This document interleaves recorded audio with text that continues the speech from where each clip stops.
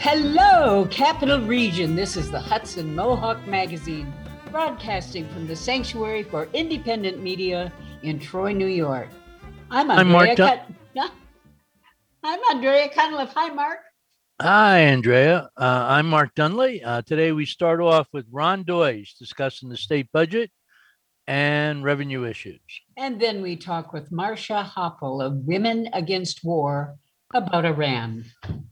Later on, we are very excited to talk about Echoes from Lock 1, a documentary for environmental and water justice from the youth in Troy that the Sanctuary helped with.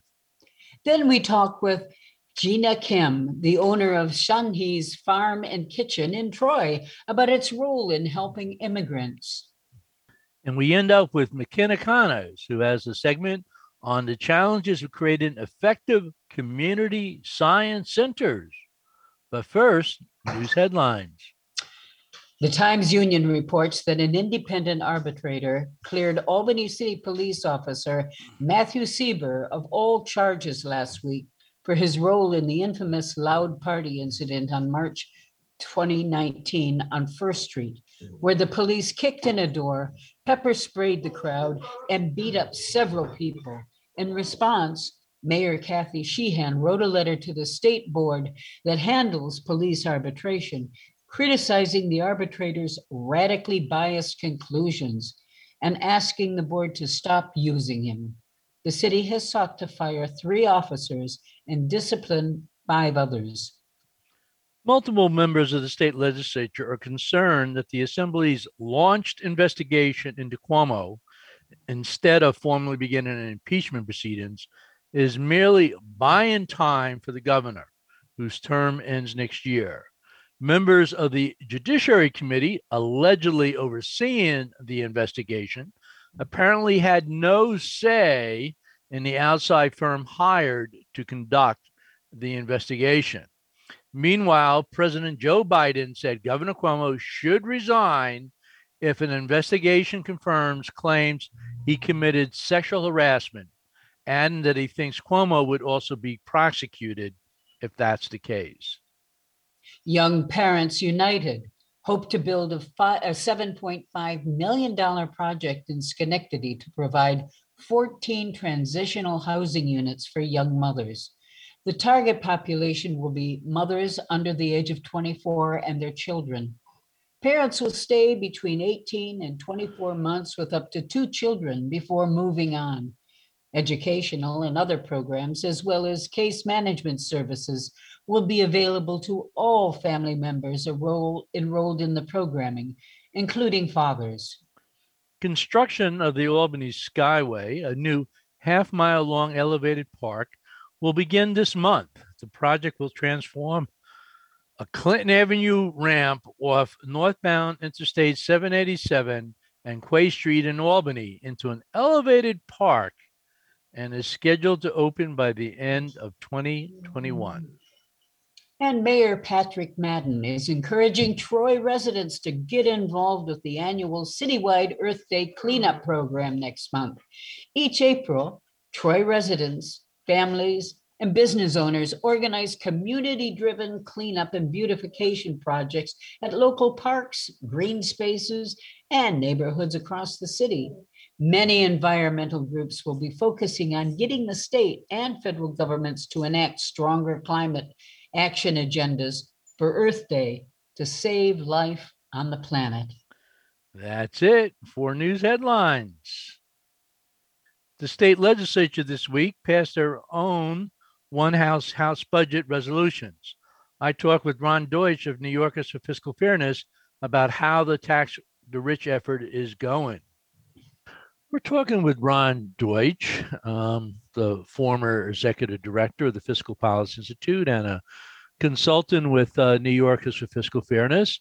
Earlier this week, the state legislature released its House budget resolutions, and we now have a few weeks before the state finalizes its budget. One of the big issues, of course, has been How much will we tax the rich? There were various proposals. Some of our friends invest in New York up to that $50 billion threshold. Not quite where the legislature has ended up. They're talking about $7 to $8 billion of increased revenues. So, Ron, what's your assessment of how well the legislature has done with respect to making the wealthy New Yorkers pay the fair share of the tax burden?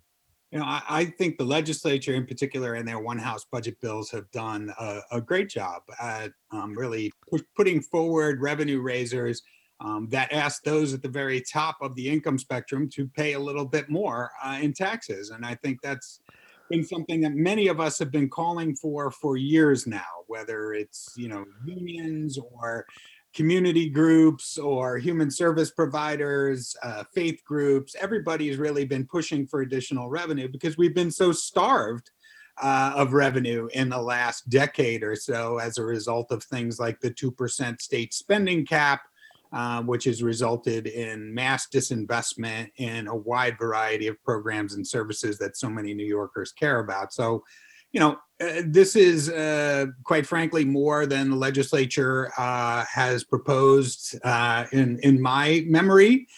So, I'm pretty excited, and certainly we want to make sure that this is the floor, right? That we don't, negotiate below $7+ billion in additional revenue, but that this is the floor, and hopefully, we might even go up from that. Now, while we hope this is the legislature and Ron Deustch's floor, do we have a sense that this is Andrew Cuomo's floor, or is it his ceiling? Obviously the governor, made some very weak revenue proposals, in my opinion. He did do a PIT increase, which was a step in the right direction, but unfortunately, when we need the money the most, he's really starting to rebate it back to the wealthiest among us. So the governor's plan basically does call for in a sense, a prepayment of taxes in 21 and 22. And then in 23, 24, you basically get to write that off of your taxes as well. So, the governor's plan, we don't think is the right plan for New York. So we would suggest certainly that the income tax proposals from the Assembly and Senate, which are fairly similar, in that they both raise, upwards of $4 billion. The Senate version about 4.1 for the coming year, and the Assembly version about 4.3 billion. They both increased the top rates to 11.85%. Which is still well below California's top rate, and continues to keep us competitive here in New York. So, obviously the folks on the other side of this are already screaming that the wealthy are going to leave, which is their annual mantra whenever we talk about increasing taxes on the wealthiest, which really, New York State has the greatest income inequality of any state in the nation. So this is one way to start to rectify that situation. Now, one of the driving forces for revenue increases has been the shortfall in revenues due to COVID. So one question I would have is whether the proposals being advanced by both houses are these seen as permanent increases in the tax base for New York, or are they a 1 or 2 year fix to get us through the present COVID crisis? Most of them are permanent. And let's remember this, right? That, we are getting a substantial amount of money from the federal government. And that's really going to help us deal with our budget gap for this current year and next year. But that's a temporary fix, right? That money dries up in a year and a half. And then we're kind of back to where we were, where, quite frankly, for 3 years and looking out, we're looking at $10 billion budget gaps after these federal dollars dry up. So we need to be responsible here, the legislature, the governor, and raise enough money to make sure that we can close those budget gaps in the future, and quite frankly, still fund the services that desperately need to be funded. Now, you talked about, increase in the top income tax rate for the wealthiest New Yorkers. But also reading some of the news articles, they're saying that the legislature, in fact, balked at increasing particularly taxes targeting billionaires. How did the billionaires manage to win in this fight? I think what they did was they did not include the billionaires mark-to-market tax in their budgets. I'm not sure. And what is that? The billionaires mark-to-market tax would basically tax unrealized capital gains from billionaires as a way to generate revenue and to make them pay their fair share. But sadly, that did not make it into either budget. But the good news is that the legislature does a number of things, and both the Assembly and Senate seem to be in agreement on this. They also raised an additional $1 billion from increasing the corporate franchise tax in New York State. And we currently have a pretty low corporate franchise tax of 6.5% in New York. So the Senate is looking at increasing that to 9.5%. The Assembly has a virtually a similar plan, if you will, but they both raise about $1 billion from large corporations by increasing their tax rate. They also, as a way to get at some of the capital gains, both houses actually put in place a capital gains surcharge of 1% on capital gains for people with income, say, over $1 million. The Assembly version is a little bit different, but they both generate in the neighborhood of about $600 to $700 million. So again, these are not insignificant revenue raisers. These are substantial. And yeah, would we like to see more revenue raised? Absolutely. But I would say the Assembly and Senate have done some excellent work here in putting together a package that really targets those who can afford to pay additional dollars, because quite frankly, they've been making, all the income gains since this pandemic began. I mean, you think about the fact that New York's 118 billionaires. We have more billionaires than any place else on the planet. Those folks, since the beginning of the pandemic, have seen their incomes increase by $88 billion. And that's 80 We're beginning to run out of time. So let me get 2 more questions in.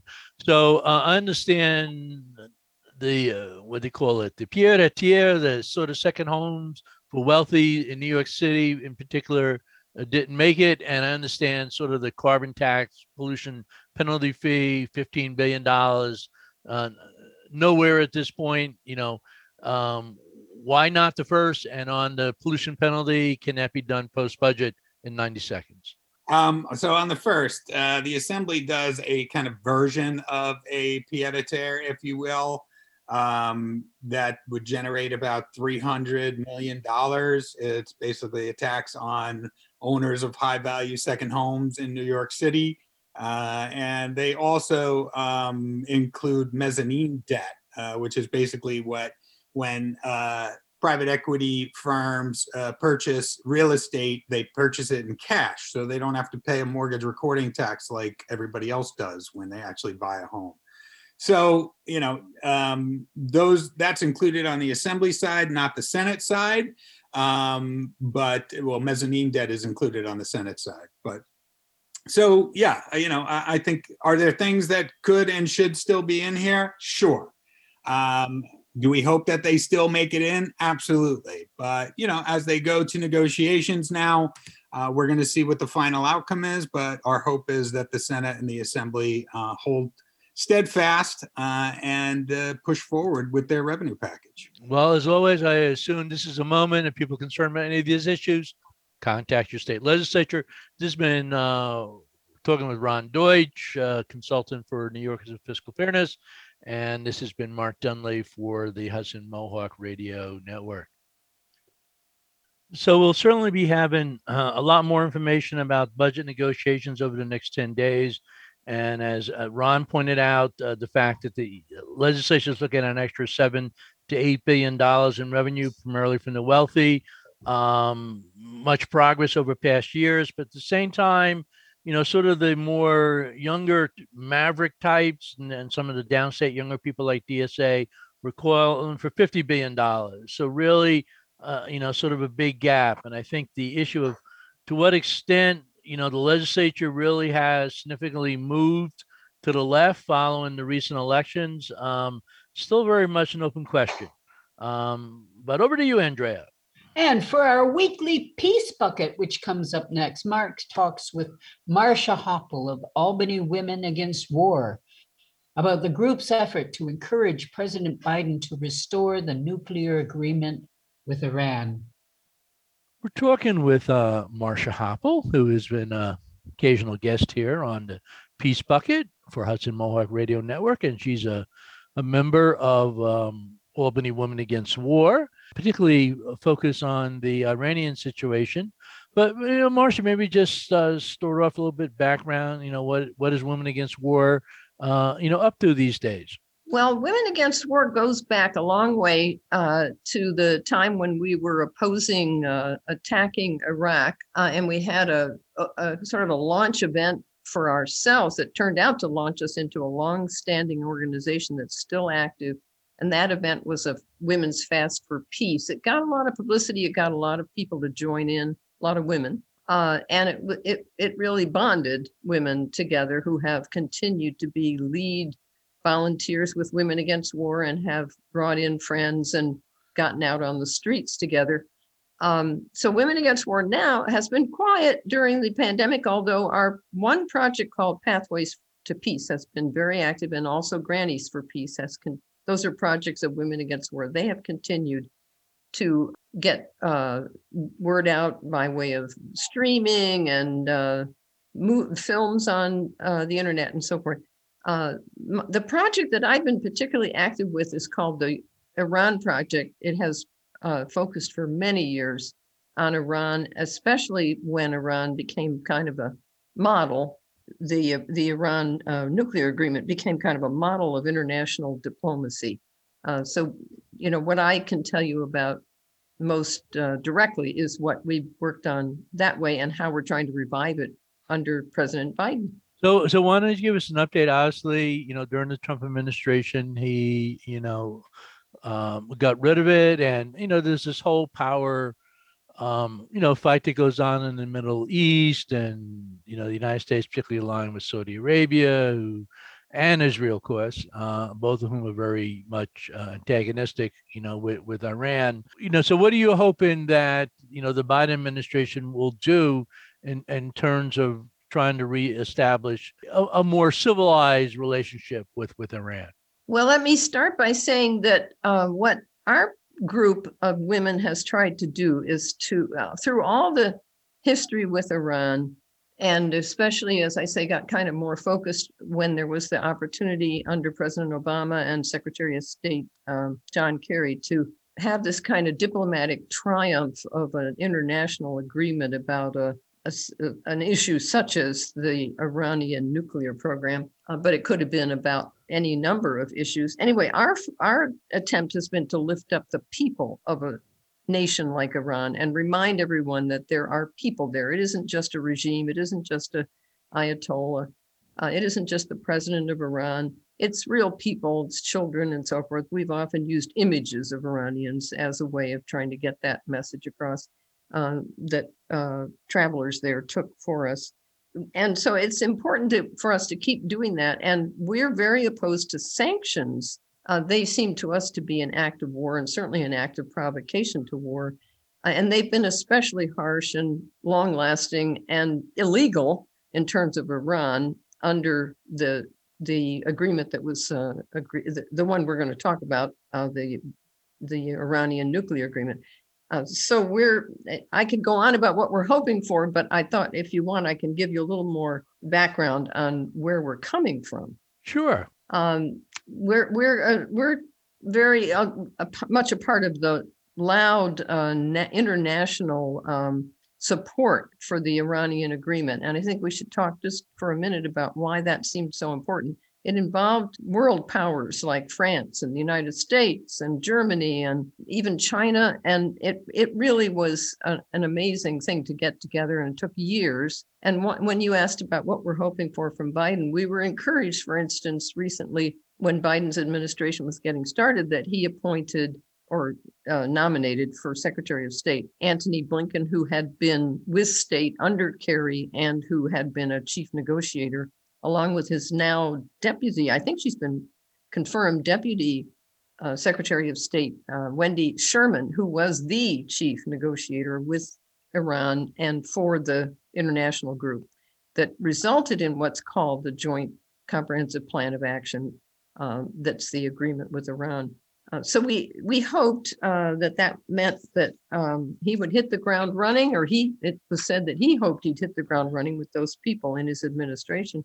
But of course, there's so many conflicting forces that are pushing and pulling, and there's the long history of the United States kind of being there in the first place in this position of caring about Iran or being so belligerent and so suspicious and paranoid about Iran is that probably the only real reason that we've paid so much attention and gotten ourselves in such deep trouble with Iran, or thinking of them as causing trouble, is because there's oil there, and because they're in the Middle East, and because Israel considers them an existential threat to Israel, that we really regret that and we really feel that it's ridiculous, actually, that the United States has continued, and Biden even continues to, for instance, works or worry so much about Iran's nuclear program, when most of the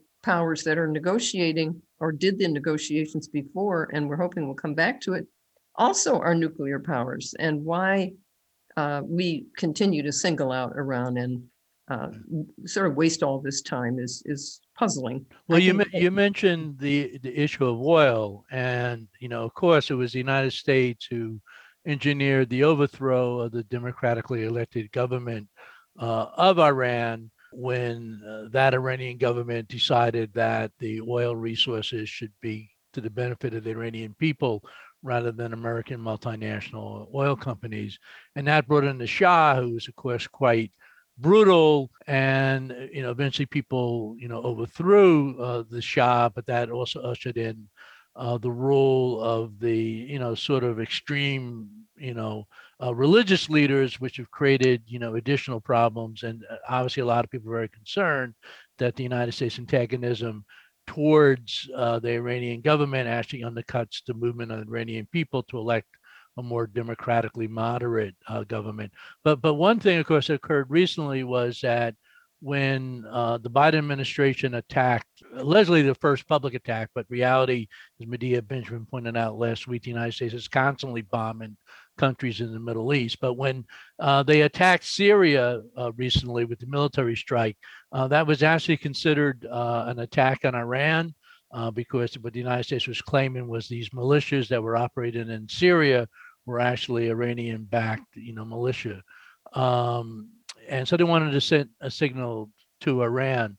So, in the last, 90 seconds, how should people in the Capital District try to help get this Iranian situation resolved and press the Biden administration on this? Well, through their Congress people, I suppose, and also just by paying more attention and learning more about who people like the Iranians are and countries like Iran are, because so much of it is hard to follow, is very complicated, has convoluted history. It takes some work, but if people understand, then they may do more, or they may feel more empowered to do things to try to get this country's military reduced and to get this country to try to be more into diplomacy than into military action. And one of the reasons for the Iran agreement, one of the outcomes was supposed to be that it would bring Iran into international trade and back into some status with the other countries instead of being isolated by international sanctions.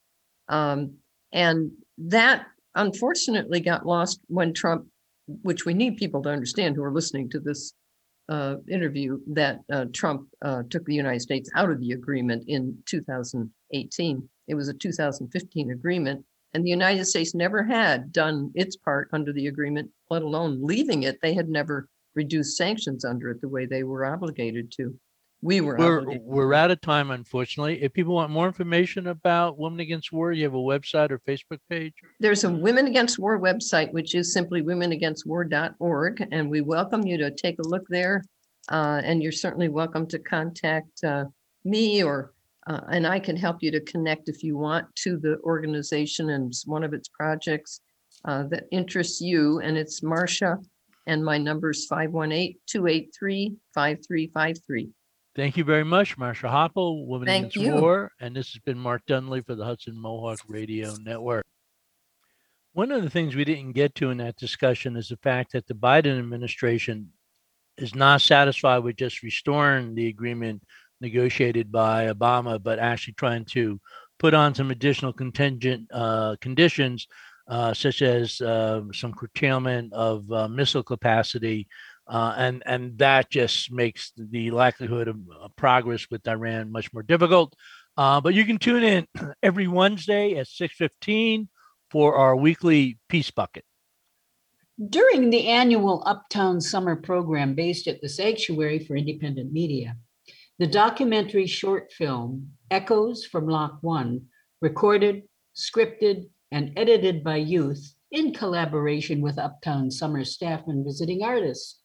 We speak now with editor Katie Rafferty, about her role in completing this project. So Katie, you and the rest of the crew must be so very proud and pleased that your film Echoes from Lock 1 is premiering at the all-virtual Environmental Film Festival in the nation's capital from March 18th to 28th this year. This weekend it starts. How do you feel about that? Hi, Andrea. Thanks so much for having me. Yeah, we're really excited that it's going to be premiering this weekend. The staff at the festival has been really accommodating with the virtual platform that they've taken this year. Normally, we would have actually been able to go down to DC. Unfortunately, we can't do that this year. But with it being online, it's even more accessible. More people around the world can watch it because you can just buy a ticket and go on and stream it for the duration of the festival. So we're really excited. Well, Echoes from Lock 1 is an investigation really about the past, the present, and the future of the Hudson River in North Troy. And the youth put this together from the youth in North Troy. I understand there were investigations that were ecologically critical to the Hudson River estuary. And it's on that area where it meets the Erie Canal, right? Right here in North Central Troy. Yeah, that's correct. North Central. Yeah, go ahead. No, we're just going to ask what historical investigations and research and science was done, and how was it shown? Was it all filmed? Yeah, it was all filmed. So during the Uptown Summer program, the youth in the program participated in a variety of different investigations. So one aspect of the summer, they were doing water quality testing for PCBs or polychlorinated biphenyls in the river. So there was a science piece to it. And then there was also a history investigation into the history of Rensselaer County, the history of the Erie Canal, reading different literature that was talking about the canal, like the author Moby Dick lived in Troy. He actually based his story on his own whaling ship adventures, and they also read Paul Lawrence Dunbar and looked at Thomas Cole paintings, and they also did musical and art investigation, creating their own song, which you can hear in the film, talking about their call for action for water justice. And they also created artwork with Brendan Ballingy, visiting artist as well. Well, I know that during that Uptown Summer program, they worked with media makers as well and scientists. So how did all that work out? How did it all get combined into the film? That was your job, right? Yeah, that's correct. So during Uptown Summer 2017 was when all of this was filmed. And I came during Uptown Summer 2018. I was an intern and I joined the project in its post-production stage. And a lot of it was just managing all of these different assets. So there was multiple people shooting, different cameras, different people who had already had their hands on the edit. So I came in and kind of reorganized the project with Brenda Miller, Arts and Education Coordinator at the Sanctuary. And we really worked together creating different cuts, using note cards and like physically storyboarding out the project on paper. And that really helped in terms of the organization, making sure each of the pieces flowed together and told the complete story of that summer, because there was a lot of things that happened that summer. Was it all done just during one summer break, or was it done over a longer period of time? It was all filmed The- during the program. So the program is Right. about 6 to 8 weeks long, I believe.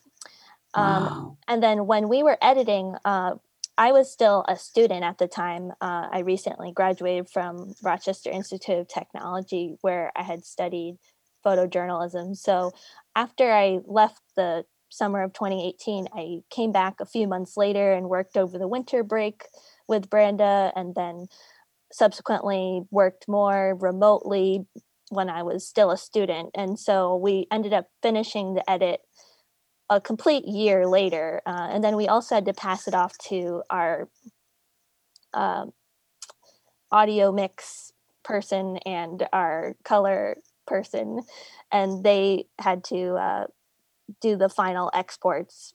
So the whole process took maybe about a year and a half. So how long is the film in its finished state? It's about 26 minutes. Oh, wow, And good. it's in the shorts category for Uh-huh. the environmental festival. How many of the youth organization, how many youths and teens worked in that project with you? I believe there were about a dozen kids or youth Wow. who were part of the program, and there was also a countless number of mentors that came in. They're all listed in the credits. There was a First Nations Mohawk hip hop artist, JOC, and he came and helped them write lyrics to their own song. And then Jamel Mosley was there shooting as well. And Kathy High, who is coordinator for the Nature Lab at the Sanctuary, helped with the scientific testing. And she also shot some of the film as well. So it was all, people had many hats in the filmmaking process. And I think that's really what it means when we say it's a participatory documentary. So any way that you can and wanted to participate, people were doing many different jobs to make this film So happen. the young people working on this project were able to learn about different aspects of film production, about audio recording and script writing and dance and movie production. So everyone got a chance to sort of get their feet wet in the filmmaking process. Yeah. Yeah, that's right. Two of the Uptown Summer youth also were filming on the project as well. Brilliant. So in this experimental participatory documentary, what's the image or what's the message that the filmmakers were trying to give us with this film Echoes of Lock One? What's the message they're trying to bring to us? So I would say the message that the youth really are trying to send out is for justice and for our future, no more waiting. That's echo, a literal echo that you can hear throughout the film. There's a song at the beginning and at the end, kind of bookending the entire summer experience. And I think that phrase really drives home that water justice has to not wait any longer. We need to take action now. And that's brilliant. Unfortunately, we're out of time. I understand you can Lisi, the trailer on the Sanctuary Independent website? Yes, it's on the Media Sanctuary YouTube page, as well as I believe you can view it on the dceff.org. That's the website for the film festival premiere that we're having this weekend. Well, thanks, Katie, so very much for being here, and we'll look forward to the film. Thank you so much. So Jinah Kim is the founder of SunHee's Farm and Kitchen, and this tight-knit community is a business built on sharing cultures over food. Jinah sees community engagement as foundational to their mission.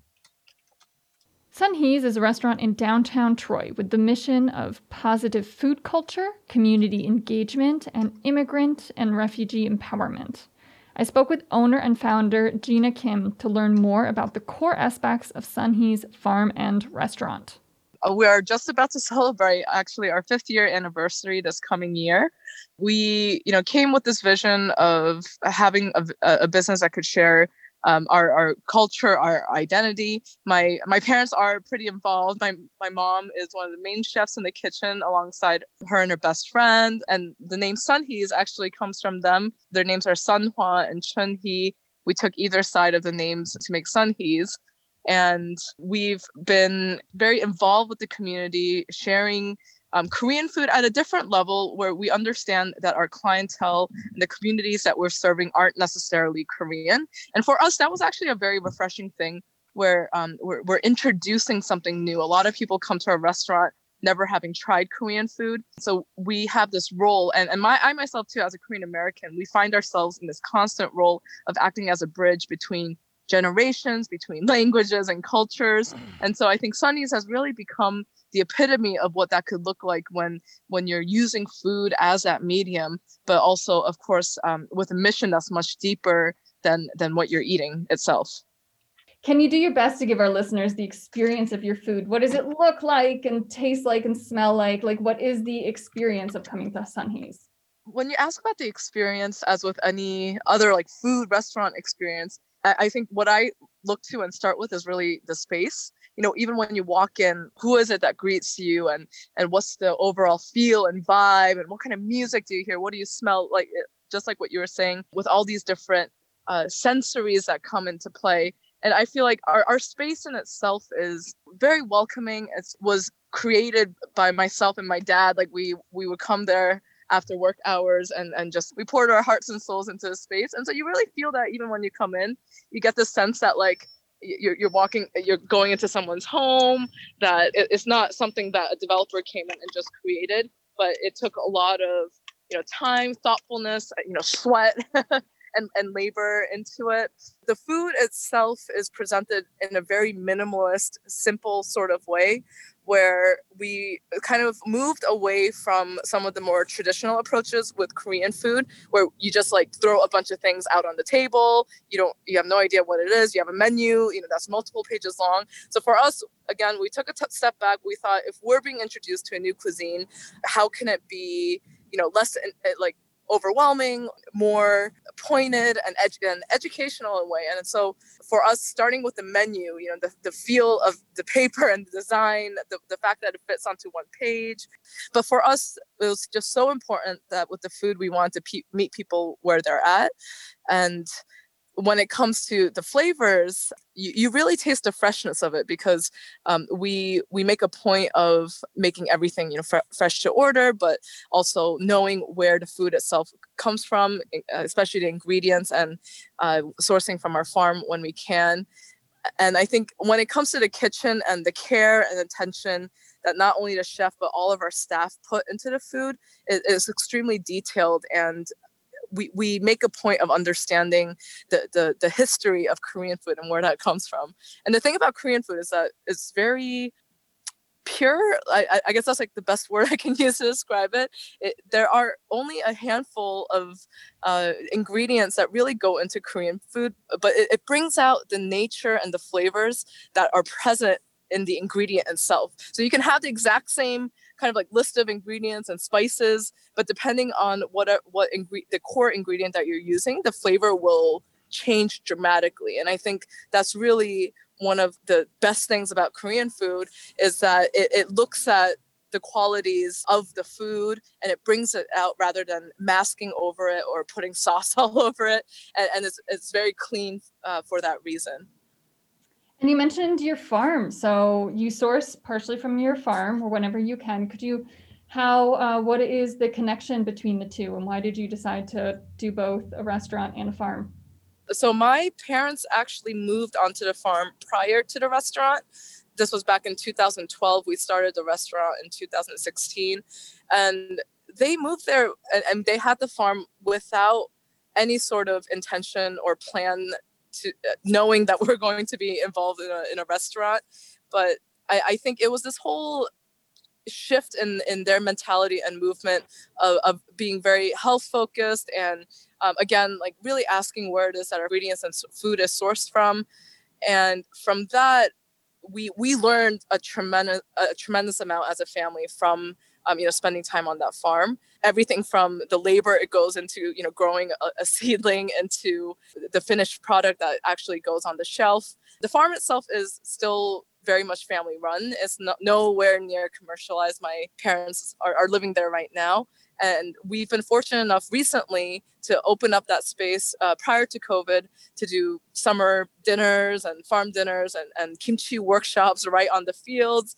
And that's been really great because people can see how our family lives, but they can be involved directly and know that the restaurant is connected to that farm. A big part of your mission is the community, which isn't something I think in a lot of restaurants' missions. How do you make community a part of your work? How do you make community a part of your work? It's one of those things, it comes so naturally, but then you also have to be extremely intentional. I think the natural part is the fact that the restaurant itself exists because of our community. We started the restaurant with a clear mission of why we're going into it, of knowing that we're immigrant based. We want to specifically target immigrant communities and partner and work with immigrant families and individuals to empower through education and employment. So I think that was kind of like the foundation of it, and everything else stemmed from that. And I tell everyone, so many things have changed in the course of our business and the plans that we've made, especially with COVID, but the mission has always been so core and essential to who we are. And so I guess that's the natural part. But then, like I said, the intentional part is really the question of why, right? The reasoning, that sense of purpose, and always going back to that when we make certain decisions, everything from expense decisions, financial decisions, hiring decisions, and even when we made the decision to initially close down the restaurant midday so that our staff could attend English classes, we had to weigh out certain things and understand that our resources are limited. We had to understand that we need to choose people first. I love that. It seems common sense, but not always the case, right? And so COVID, obviously you have to talk about it. It's been a huge impact on restaurants. And how have you been navigating? How have you and your restaurant, your staff, how has everybody been navigating this time? And it's also worth mentioning that immigrants have been hugely hit from this and have for sure had some of the worst impacts. So how has SunHee's been doing and the larger community? The way I like to think about it, it's really been a season of pruning. When I guess the whole farm thing, right, is coming out now. It's when you prune things. I mean, actually, I'm not really a farmer, so I don't know how things work. But my understanding of pruning and trees is that when you do it, you have to cut off the branches that are no longer producing fruit in order for that tree to grow more. Otherwise, it kind of comes at a standstill. And so I think with COVID, we found that we've had to, shed off those extra layers that weren't either core to who we were or weren't fruitful. And what I mean by that is it's not in a utilitarian way, but I think it's really about identifying the things that are important to us in this time. Knowing that we have even more limited time and resources, and how are we going to allocate that to make sure that, again, we're true to our mission and that we're investing into the things that actually matter. Whereas before, wasn't as much of an issue. We had a little bit more freedom and flexibility, but especially in the early months of COVID, we found very much from a like an expense and financial standpoint, we have to be like, okay, like we don't need this. You put your money where your mouth is. And so we wanted to continue investing into our like English programs, even though it wasn't producing anything financially. And then, and also the well-being of our staff. That was kind of the first questions we asked when COVID happened was, how can we still make sure our staff are taken care of? Because there's the larger collective, but then of course the individual needs. And we realized everybody's needs were different because we work with both immigrants and non-immigrants. And even amidst immigrant populations, some people were actually pretty fine, like others were having a much more difficult time depending on where they lived. I was also saying before that the flip side of things, it wasn't just that we were taking care of our staff, but we found that it was really our staff that was taking care of the business and taking care of, SunHee's. And it's because of the staff that SunHee's was able to survive throughout the pandemic. And that was Asina Basilica Hickey speaking with SunHee's creator and owner, Jinah Kim. To learn more about where to find them, visit their website at sunhees.com. That's sunhees.com. For our last segment this evening, McKenna Conners discusses with Professor Paul Vanus the challenges of creating effective community science centers. What are your thoughts on experiential learning and how it can improve scientific literacy? Well, I think it does several things. On the one hand, it's a natural experiential learning tends to be an approach to science that builds upon people's curiosities and things which are maybe not sort of things that are taking place outside of a curriculum that can maybe seem a little dry and can offer them a chance to have a more engaged, playful, less academic, probably a relationship to this that is outside of feeling like these are just grades or abstractions of scientific information. So I think experiential learning, yes, it's definitely fosters deeper curiosity, and I think it also engages people who might so that people who are interested in the outdoors for some reason or another wind up realizing, there's also these really interesting sort of scientific angles on what that is. For instance, an artist who might be interested in landscape as a aesthetic phenomena might become very excited by all things that happen as you move through that space with a guide with a certain expertise as well. How do you think community science centers could benefit the community?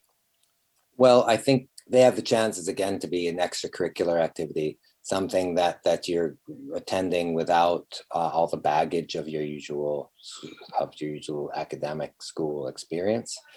That's one thing. Again, they can also be a place where these alternate learning activities take place. So it can be more experiential than things that happen in the classroom. 3, I suppose it gives a chance for a different kind of mentorship, that people are just hearing information from another source who, again, is outside the kind of disciplinary apparatus of the school system. It can be something that they engage also with people in mixed age groups. A lot of times it can be that kids who are a certain age really respond to having older kids around that can be sort of like, again, kind of mentor figures, or they can model themselves after. And in other cases, some people really like to teach. So some kids will really find that, wow, I really like being with younger kids and being able to sort of be a role model to them. So it sets up all kinds of unconventional relationships to knowledge and information and asking of questions that might not happen in any other situation. I think the other thing is that I think these kind of science centers, like a community centers like this, they tend to, by their very nature, emphasize the more hands-on component of a science, which is often closer to a kind of a way of learning that a lot of people prefer. Yeah. So what are your thoughts on the relationship between scientific literacy and self-advocacy in regards to health and environmental safety and well-being? Yeah, I mean, this is really intense right now because we're in a really tricky moment, right, where people are torn between a kind of a healthy skepticism of the expert that might have ulterior motives, and learning that there's an expert culture of that we've relied upon to be able to make good decisions about our environment, about our health, about our bodies, about our ecosystems. This is the big one, because I mean I wouldn't want to say that like everybody who gets a baseline scientific literacy in a community science lab should go about thinking that now they're ready to sort of second guess anything they're learning elsewhere.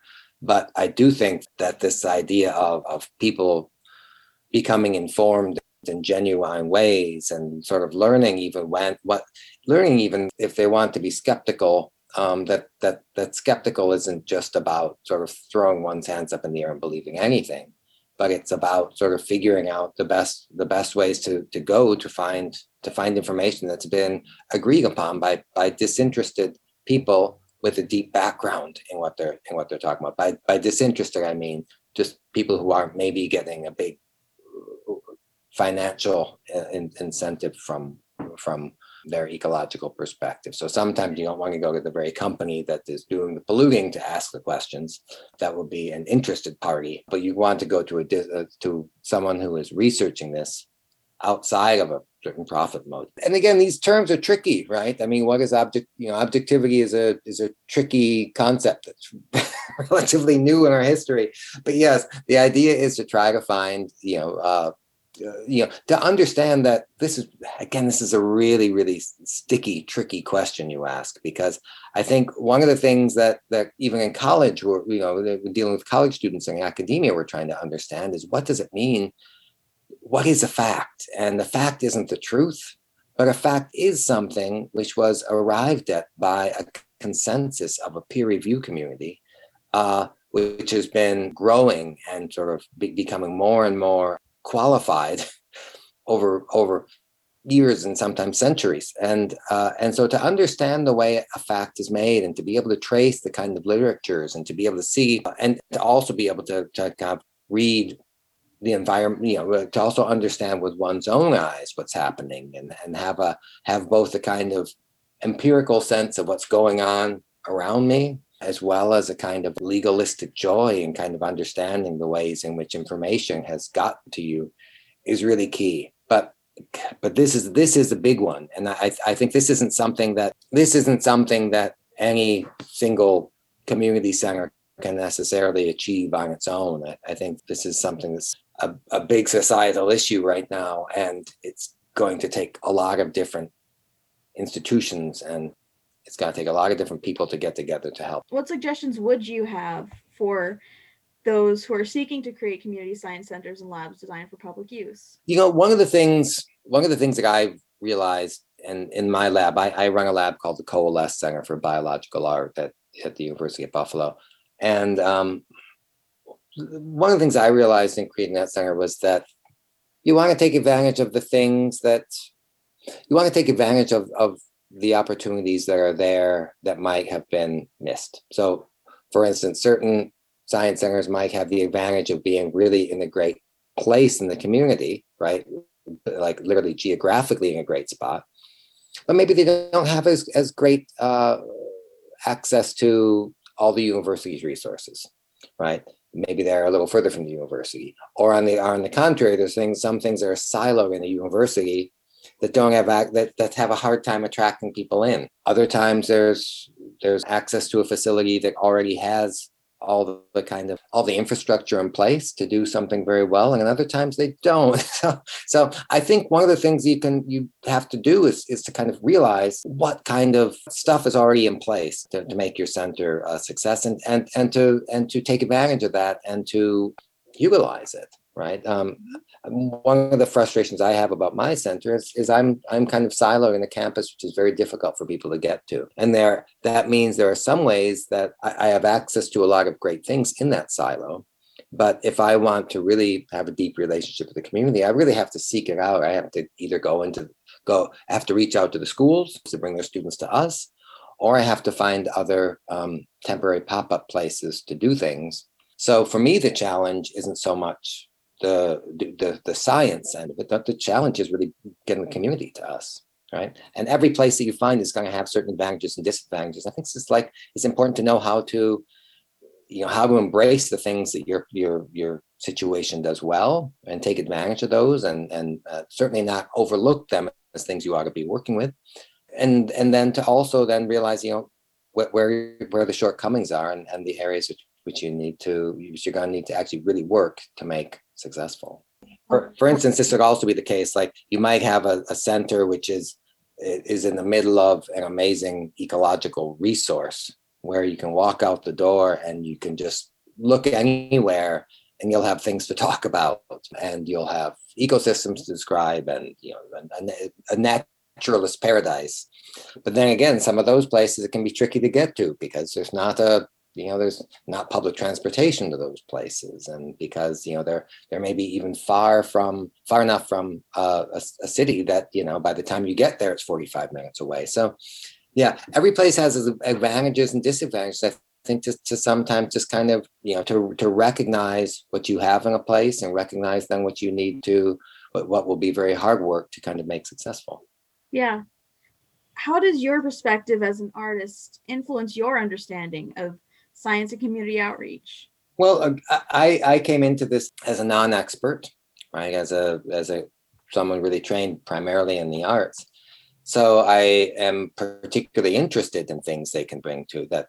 I'm particularly interested in talking to people who also have either a non-scientific background or a sort of more interdisciplinary background.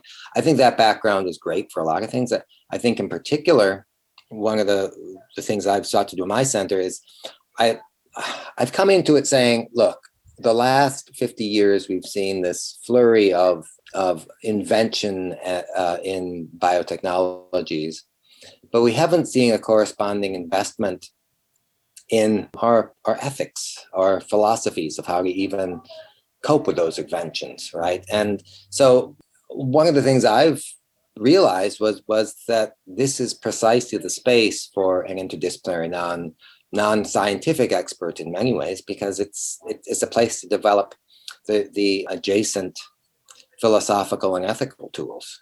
And I know this sounds like it sounds kind of like an audacious and enormous task. Like, wait, who are you to begin to think about what is ethical in this domain? But I think what I've come to find is that these ethics come from all kinds of places, and the artists and aesthetic backgrounds that are kind of used to kind of seeing things in new ways and seeing beauty in things that maybe others don't, and kind of finding an empathy for things which maybe seems almost ridiculous.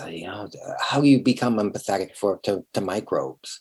Is it important to? Well, I don't know, but these are the kind of questions I'm interested in as a person who doesn't necessarily need. In some ways, I have less to prove in the sciences as an artist, and it gives me a certain kind of to begin to think about some of the bigger questions alongside the technical, bigger questions that I think we have to solve if we're to have an ethical relationship to the ecosystem.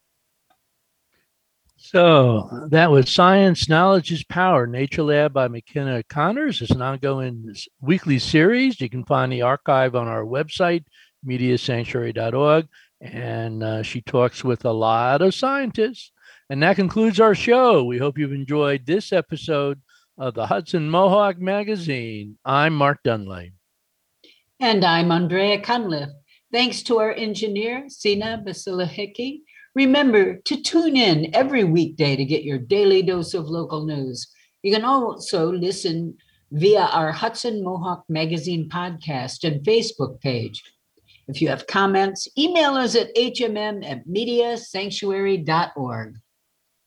As a reminder, the Hudson Mohawk Magazine is produced by local volunteers. If you're interested in helping, shoot us an email at info@mediasanctuary.org, or you can join our weekly virtual Zoom meetings Monday nights, 7:07 p.m. Send us an email at hmm@mediasanctuary.org. Thanks for tuning in.